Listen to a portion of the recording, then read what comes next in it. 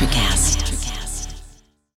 When you need mealtime inspiration, it's worth shopping Kroger, where you'll find over 30,000 mouth-watering choices that excite your inner foodie. And no matter what tasty choice you make, you'll enjoy our everyday low prices, plus extra ways to save, like digital coupons worth over $600 each week. You can also save up to $1 off per gallon at the pump with fuel points. More savings and more inspiring flavors make shopping Kroger worth it every time. Kroger, fresh for everyone. Fuel restrictions apply.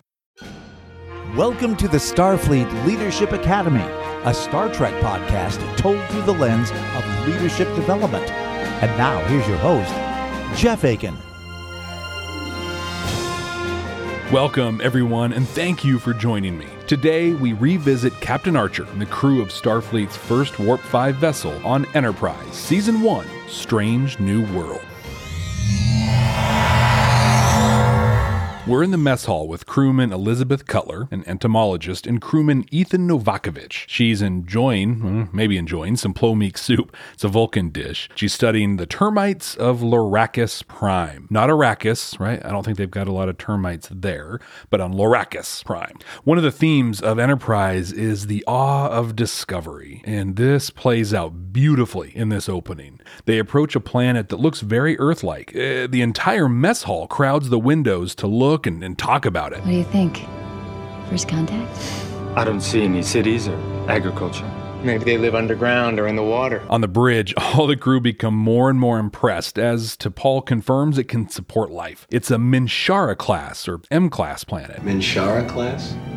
Suitable for humanoid life? Archer executes a couple protocols to be sure there's no claim to the planet or other immediate reasons not to land. T'Pol reminds him of the many required and also the recommended surveys and scans that should be completed prior to landing. She explains that these are in place to keep everybody safe. Archer completely dismisses her. How long would all that take? Says there's no need for the surveys. So he pulls together a team and they head to the shuttle. We're not even 3 minutes into this episode and already Archer's showing us how not to effectively lead. Look, everybody's understandably super excited. This is the first planet they get to visit on their mission, but Archer feeds into that excitement and blindly shrugs off protocol. Rules are for fools, rules are for fools. Now don't get me wrong, I'm usually the very first person to try and dance around useless, bureaucratic, non-value added requirements, but there's a difference when they save lives. These are educated, trained professionals. They're aware of some of the limitations of their technology and should immediately know that just jumping onto the surface of the planet could be catastrophic to them.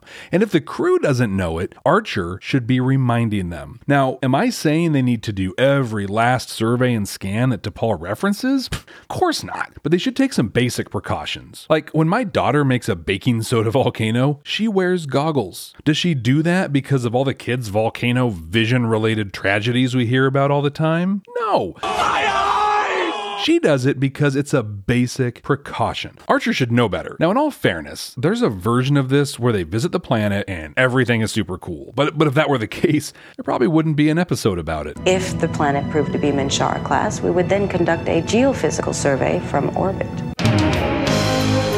As they're loading the shuttlecraft, Cutler attempts to bond with T'Pol, but T'Pol's not having any of it. This is a cool time. It's before they had any confidence in the transporters, which is totally understandable. Said something about first seeing how it scrambled our molecules. So they head down in a shuttle. Archer's beagle, Porthos, leaps out of the shuttle. Where no dog has gone before. And hey, thank goodness everything is cool on the planet. Like, he didn't immediately react to the vegetation or melt into the ground, have his lungs burnt out by something in the air. Seems like you've dodged a bullet this time, Captain Archer. T'Pol immediately begins scanning the area. This is, after all, the 37th Minshara class planet she's been on. But Archer shuts her down. Take a minute to enjoy yourself. Trip grabs his point-and-shoot camera from his local Best Buy in 2009 to memorialize the occasion. Then they head off in teams to survey the planet as Archer playfully pokes fun at T'Pol. Now, I say playfully because I don't believe he has any ill intent. But the problem is any leader's actions speak louder than words or the intent. T'Pol comes from a government that has uneasy relations with Earth at this time. Her official role is observer on this mission. While this doesn't mean Archer or any of the crew need to like her or even follow her, but at the very least, as a captain in United Earth's Starfleet, he should at the very least be respectful. In reality, he should also be friendly and welcoming. Instead, he demonstrates to his crew that it is acceptable to disrespect her, to show that someone who is not as they are, that they are not welcome. And that's just messed up. I mean, as if to drive the point home, Archer's team even just totally ignores the scheduled rendezvous time, and T'Pol has to check in with them, to which Archer snidely responds back, "Sorry. We lost track of time." When they do all meet up, T'Pol asks for Cutler and Novakovich to stay on the planet with her overnight. Trip and Mayweather, well, Trip really, also volunteer to stay overnight, turning this into a camping trip. We get a campfire scene with Mayweather telling a 22nd century ghost story. Then they head into their tents, but they start seeing different things. Novakovich is completely convinced that someone is sneaking around the campsite. Trip's in his bed and he feels and sees a scorpion-type creature in there. This leads to a rare Star Trek cussing moment. Oh, son of a bitch! What is it? Between this and a horrifying weather system, they decide to head into a cave they found earlier. Already seems like there might be some stuff here they could have learned with additional scans and maybe following some processes. Yeah, well, probably not that big of a deal, right? Up on the ship, Reed drops by Archer's quarters to update him on the survey team and the weather system. Archer greets him by remarking on Reed's water polo potential. Hey, you know what? Archer's a bro, like a total bro. You've probably worked with or maybe even worked for a bro at some point in your life. They go to the gym or play softball or they're really into fantasy football. Do you even live, bro? None of which are bad things on their own, but it's this next part. And if you also do these things, then you're in. You're in on the jokes. You sit at the same lunch table. You get the interesting jobs. We'll test this theory on future episodes, but I think I might have just cracked the Archer code. Anyway, Reed updates him. They put a shuttle pod on standby to extract them just in case. To Archer's credit here, before he makes even that decision, he checks in with the survey team. He doesn't just take Reed's update and runs with it. He validates the situation. It's important to have as much information as possible before pulling the plug on an operation. Had he just taken the data points from Reed, bad weather system, shuttle pod ready to go, pulled them out from there, they could have missed out on some really valuable data. If you're ever leading a project or you're in a pilot phase, anything like that, this is a really valuable lesson. Don't just go off of a few data points. Get context. Check in with the people actually doing the work. We talked about this back in the 4th episode of the Starfleet Leadership Academy when Sisko was doing a Gemba walk on the promenade of DS9. On a Gemba walk, you go to where the work is happening. You talk to the people doing the work. This isn't circumventing project leads or other managers. In fact, take them with you. The best way to get the information, data, and context necessary to move forward is to check in with the people doing the thing. Check in with them, consider all the data presented to you, and proceed from there. Back on the planet's surface, Mayweather heads back to the campsite to pick up some supplies that were left there. He sees a small group of people shuffling back into the trees and assumes that Trip and Novakovich came following. But when he learns that no one left the cave, the paranoia starts bubbling up. T'Pol confirms that scans show no humanoid life, and while Travis is questioning her assessment, Novakovich hears noises further back in the cave. He gets right into T'Pol's face, and he also challenges her interpretation of the readings. In an example of one of my biggest complaints or pet peeves with Star Trek, Novakovich immediately panics and runs out of the cave. Now, Starfleet is not a military organization. They say that frequently through the franchise, but they are clearly paramilitary, and they go through rigorous training before ever serving on a starship. This is called out later in the episode, but they run drills on these exact situations. And what is likely when a crewman Novakovich's first experiences in the field, it's understandable he'd get really nervous and that he'd even make some mistakes. What isn't reasonable, at least to me, is that he would immediately forget all of his training in an instant and behave like a civilian that had never been prepared for a situation like this. Travis and Trip head out after him, and T'Pol goes deeper into the cave to confront whatever or whomever Novakovich heard back there. Cutler follows and sees her talking to someone, but T'Pol claims no one was there. While outside the cave, Trip sees a humanoid creature appear from out of a rock. Travis guesses that rock-based life forms wouldn't have shown up on their scanners. Now I see why you picked this camp. They decide it's too dangerous out there. They return to the cave. They report the new info to Archer, who decides to send the shuttle for him. T'Pol disagrees with Trip and claims that the rocks are just rocks. The paranoia starts really kicking in as Cutler claims that T'Pol's lying, and Trip jumps right on it and starts laying into her.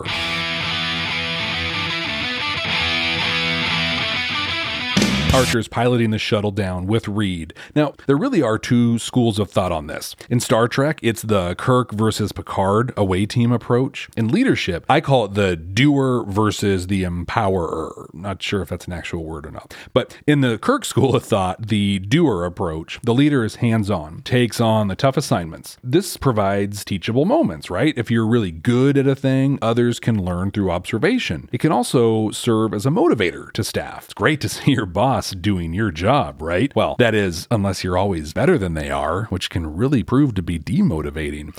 I'd say it can be. It might not, but it certainly can. The Picard approach, or the empowerer school of thought, leans on the strengths of others. Allow them to take on the tough assignments. Will they do as well as you would? Maybe, maybe not, but they will learn from it. It can also demonstrate trust, which is absolutely invaluable. To be perfectly clear here, while I personally have an empowerer bias, neither of these are right or wrong. They're just different schools of thought and different approaches to leading. Archer and Reed try to get the shuttle down, but between the weather system and the damage to the thrusters, Reed warns it's just not possible. Archer considers this and decides to listen. They abort the landing attempt and head back to the Enterprise. His advice to the survey team?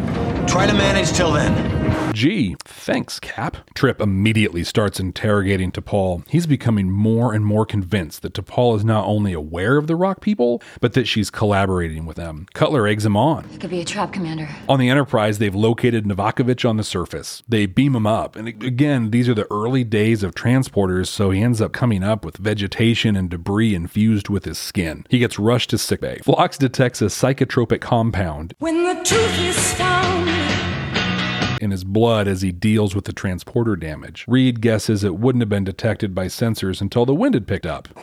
Maybe that's something they would have caught had they followed T'Pol's advice earlier. Maybe. Well, Phlox says the compound should flush out of Novakovich in just a few hours. Trip is really beginning to carry himself like he's getting drunk. The paranoia and conspiracy theories are growing. Even Mayweather is starting to question him. He's beginning to believe the planet, the survey team, and the overnight stay are all part of a massive Vulcan plot to sabotage the Enterprise's mission. You brought up an interesting thing, is that if reptilians were trying to get into positions of power, they would start off slow and slowly, He works himself into a frenzy and starts shooting his phase pistol at the cave walls. Archer contacts the survey team to update them, but he interrupts a hostage situation. Trip has T'Pol at phase pistol point and quickly starts rattling off his accusations to Archer. With full knowledge at this point, mind you, he attempts to explain they have been exposed to the psychotropic compound. This says about the same effect as telling a 4-year-old to calm down. Archer gets firm and reminds them they went through simulations dealing with this at Starfleet training, right? You dealt with simulations very close to this in Starfleet training. Trip, though, isn't hearing any of it, but he eventually does agree to lower his weapon. T'Pol states and lets Archer know that she has also been affected, but not quite as much as the others. I said it earlier, but it bears saying again. Charles Tucker III is a commander in Starfleet, and his training just flies out the window. Now, the compound is super intense, but this continuing theme in Star Trek, it's just bothersome to me. And maybe it's just a pet peeve thing for me, but this is a really good example of watching training fly out the window. Things start really heating up in the cave. T'Pol now is only speaking in Vulcan, and Trip is talking to a Mr. Velik, assuming that's someone from his past he has a lot of respect for. What is going on here? Reed, back on the Enterprise, has determined the next available window they'll be able to land the shuttle in will be in 9 hours. Phlox calls Archer into sickbay. Novakovich is dying. The psychotropic compound released an undetectable toxin, and it's fatal. Phlox is absolutely devastated. He has a hard time talking. He's just so upset. He's questioning all of his choices. If I'd run a submolecular scan, I might have anticipated the complication, but there was no reason to. I can't tell you how sorry I am, Captain. This is really beautiful compassion compassion from the ship's doctor. And Archer lets a leadership moment pass as he immediately asks about the others. He doesn't even acknowledge Phlox's feelings, his honesty, or his self-doubt. Man, he's really upsetting me here. Yeah, I mean, he must know what this means for the survey team, but at least acknowledge the crushed person in front of you. Phlox, you did what needed to be done. Or, I know this hurts. Novakovich is a good man. Something like that. And then ask about the others. But he just marches past the soul of a person that is watching someone under their care die. Phlox tries to answer him, but Archer just rips him up. I've got 4 people down on the surface, Doctor. He even pauses and looks back at him before leaving sickbay. He knows he screwed up. He knew it and he refused to act on it. The scene closes with a close-up on Phlox basically questioning every decision he has made in his entire life. Unbelievable. Archer 1, emotional intelligence 0. Archer calls down to the survey team. T'Pol tells him that Trip is irrational and that Cutler and Mayweather are now unconscious. Archer ignores this key piece of information and talks about the toxin that Phlox discovered. But he also has a good update. Phlox and Reed have put together an inoculation that they'll be beaming down. Trip gets upset, says injections won't change anything, and T'Pol continues to speak only in Vulcan. Hoshi, who's fluent in Vulcan, passes the message on to Archer that T'Pol believes that Trip is about to kill her. Archer tries to reason with Trip, because yeah, that's really been super effective so far. But this is good. Then he uses a really good tactic. He tells a story of a time in the past when they were in a dangerous situation. Remember when your EV pack froze up on Titan? During the Omega training mission? You got nitrogen narcosis. You started to try to take off your helmet.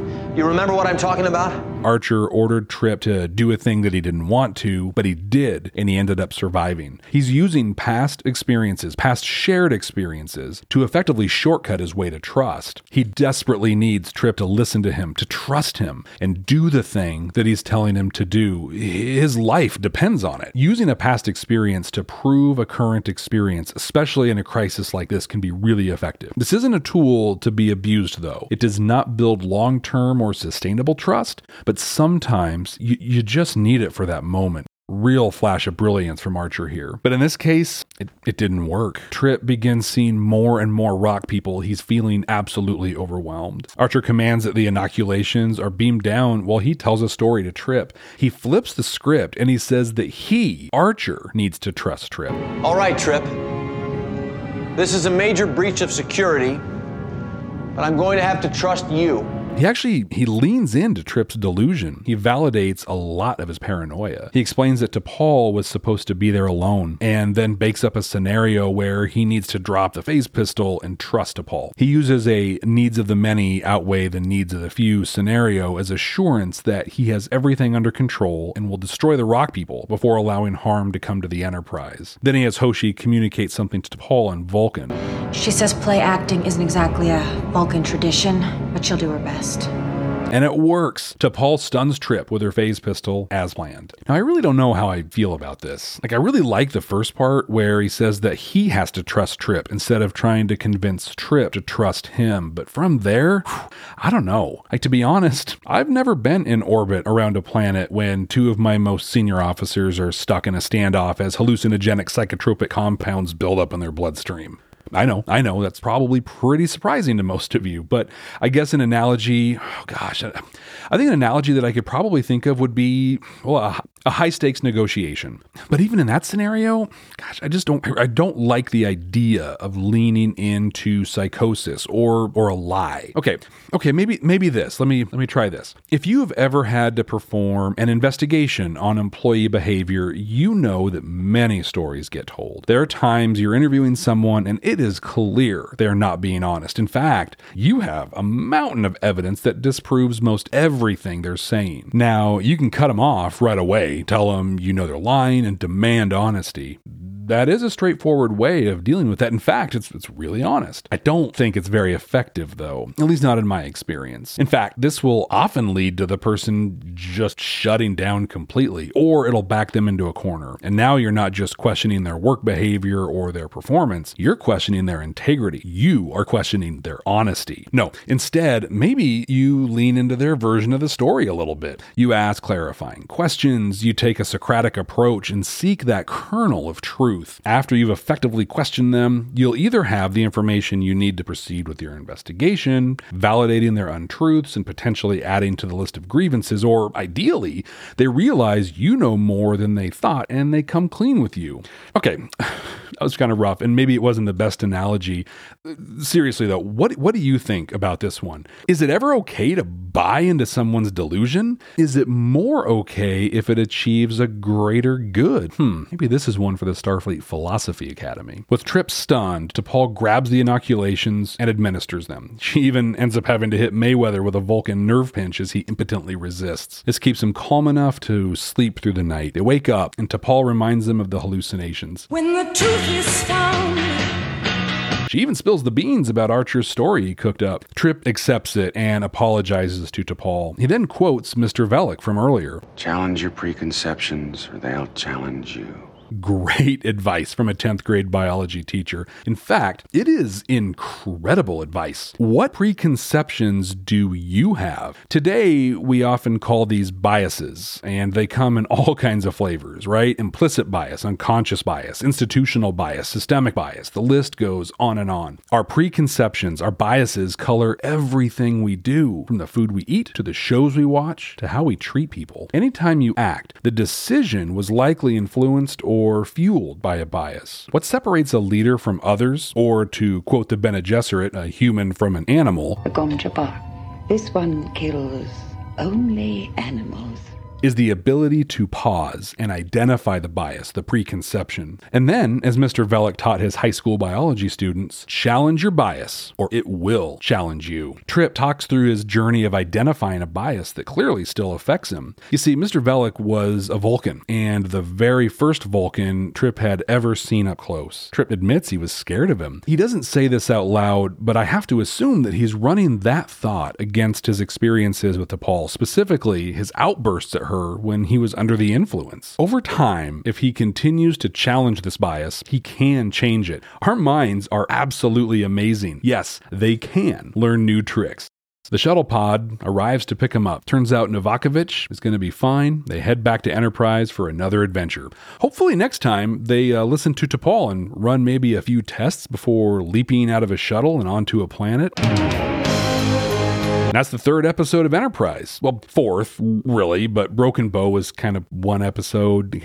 Anyway, I digress. So part of my process in preparing for this podcast is to watch the episode at least twice. Once just to watch it, and the second time to take notes. I didn't immediately remember this episode when I first watched it, and as it progressed, I was like, oh, please do not be a drugged and paranoid episode. And well, that's what it was. But it was really okay for what it was. What I really liked about this episode was the character development. I have a growing fondness for Phlox. What a great and personifying moment for him in this episode. Through all of television, but specifically Star Trek, we're pretty numb to the lesser known characters dying off. I mean, there are two entire sections of popular culture dedicated to that. And not just like Trek culture, but all of pop culture. Everybody knows what a red shirt is. In fact, Pages even auto-corrected that spelling for me. And of course, he's dead, Jim. But Phlox was visibly devastated by even the possibility of losing a patient. It was really refreshing. We get to meet crewman Cutler. We learn there's more to Malcolm Reed than just shooting stuff. And we get some history on Trip. And we really uncover more of the friction and hostility between humans and Vulcans. This was a good character and world building episode. Command codes verified. Oof. Okay. Let's get the good stuff out of the way first. And we're going to look at both T'Pol and Trip in addition to Archer here. First, T'Pol. She's not necessarily sitting in a leadership role at this point in the series. She's playing more of your business or policy analyst. Captain, the rule book says, that kind of stuff. And yeah, that can really be annoying, but it's honestly necessary. We all just watched an entire episode that wouldn't have even existed if Archer had just listened to her and run the tests and sensor sweeps she reminded him that protocol called for. I mean, people almost died, and all of that could have been avoided if the leader would have just listened to their wonk. And a wonk is someone who's hardworking and studious. Trip teaches a subtle but valuable lesson at the end of this episode, and his lesson is a hallmark of strong leadership. Apologize. Apologize sincerely. Accept feedback. Know you can do better. Even Archer had some good stuff in here. Let me sift through my notes really quick and see oh, yeah, here we go.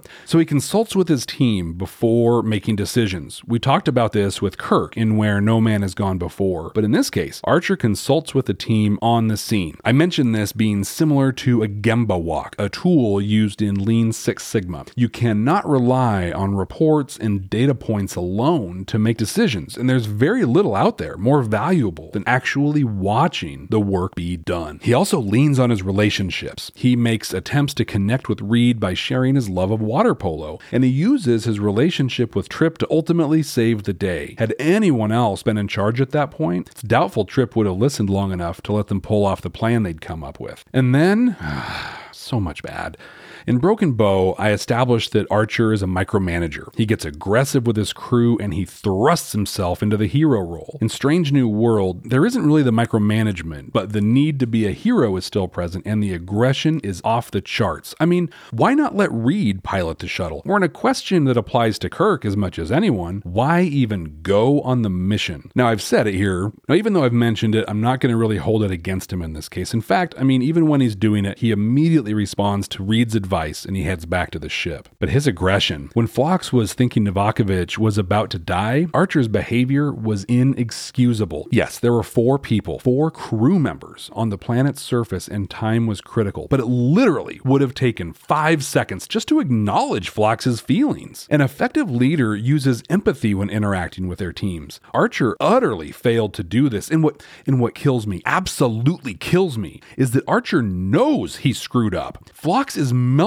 into the floor as Archer leaves. He pauses, he looks back, says nothing, and then leaves. I would desperately hope that someone leading humanity into the great unknown of the galaxy would at least have the emotional intelligence to own his mistake. He was understandably emotional. I would have expected him to do something, but he did nothing. And the bottom line to the entire episode, had Archer simply listened to T'Pol at the beginning, no one would have been put in harm's way. His biases, his preconceived notions and personal feelings toward one single person put 5 individuals at extreme risk. This is our second outing with Captain Archer, and both in the first season of Enterprise. So far, I am wildly unimpressed with him. He has proven himself thus far someone I would not put in a leadership position. We can hope over time that he develops, but at this point in his growth as a leader, can only hope Earth doesn't find itself the target of a vastly advanced race from an unexplored region of the galaxy.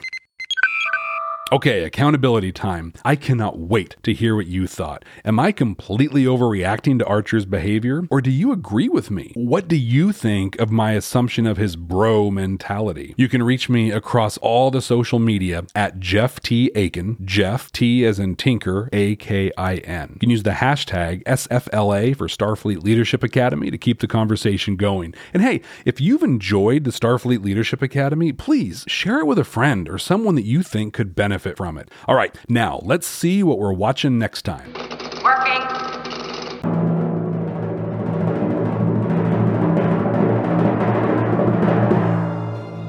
Meridian from the 3rd season of Deep Space Nine. Whew, I like this one. Looking forward to it. And until then, ex Astris Scientia.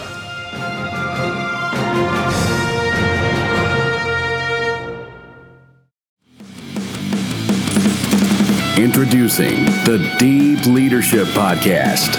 Leadership is a people business. That's the philosophy of your podcast host, John Rennie. As a former submarine officer who spent 22 years leading businesses in corporate America before starting his own manufacturing business, he knows that leadership matters. Deep Leadership is real-world, actionable leadership advice from John and his expert guests. Become a leader worth following. Subscribe today. Electricast. Are you a fan of classic cinema or a young person who wants to discover the best films of all time? Do these legendary movies still hold up? On the Generation Film podcast, two guys who grew up when movies dominated the culture share a great film with a panel of young movie lovers and see how it plays for today's generation. We discuss changes in storytelling styles, representation, the making of each film, its initial reception, and how its meaning has changed over the years. Join us as we explore cinema classics across generations on Generation Film. Electricast.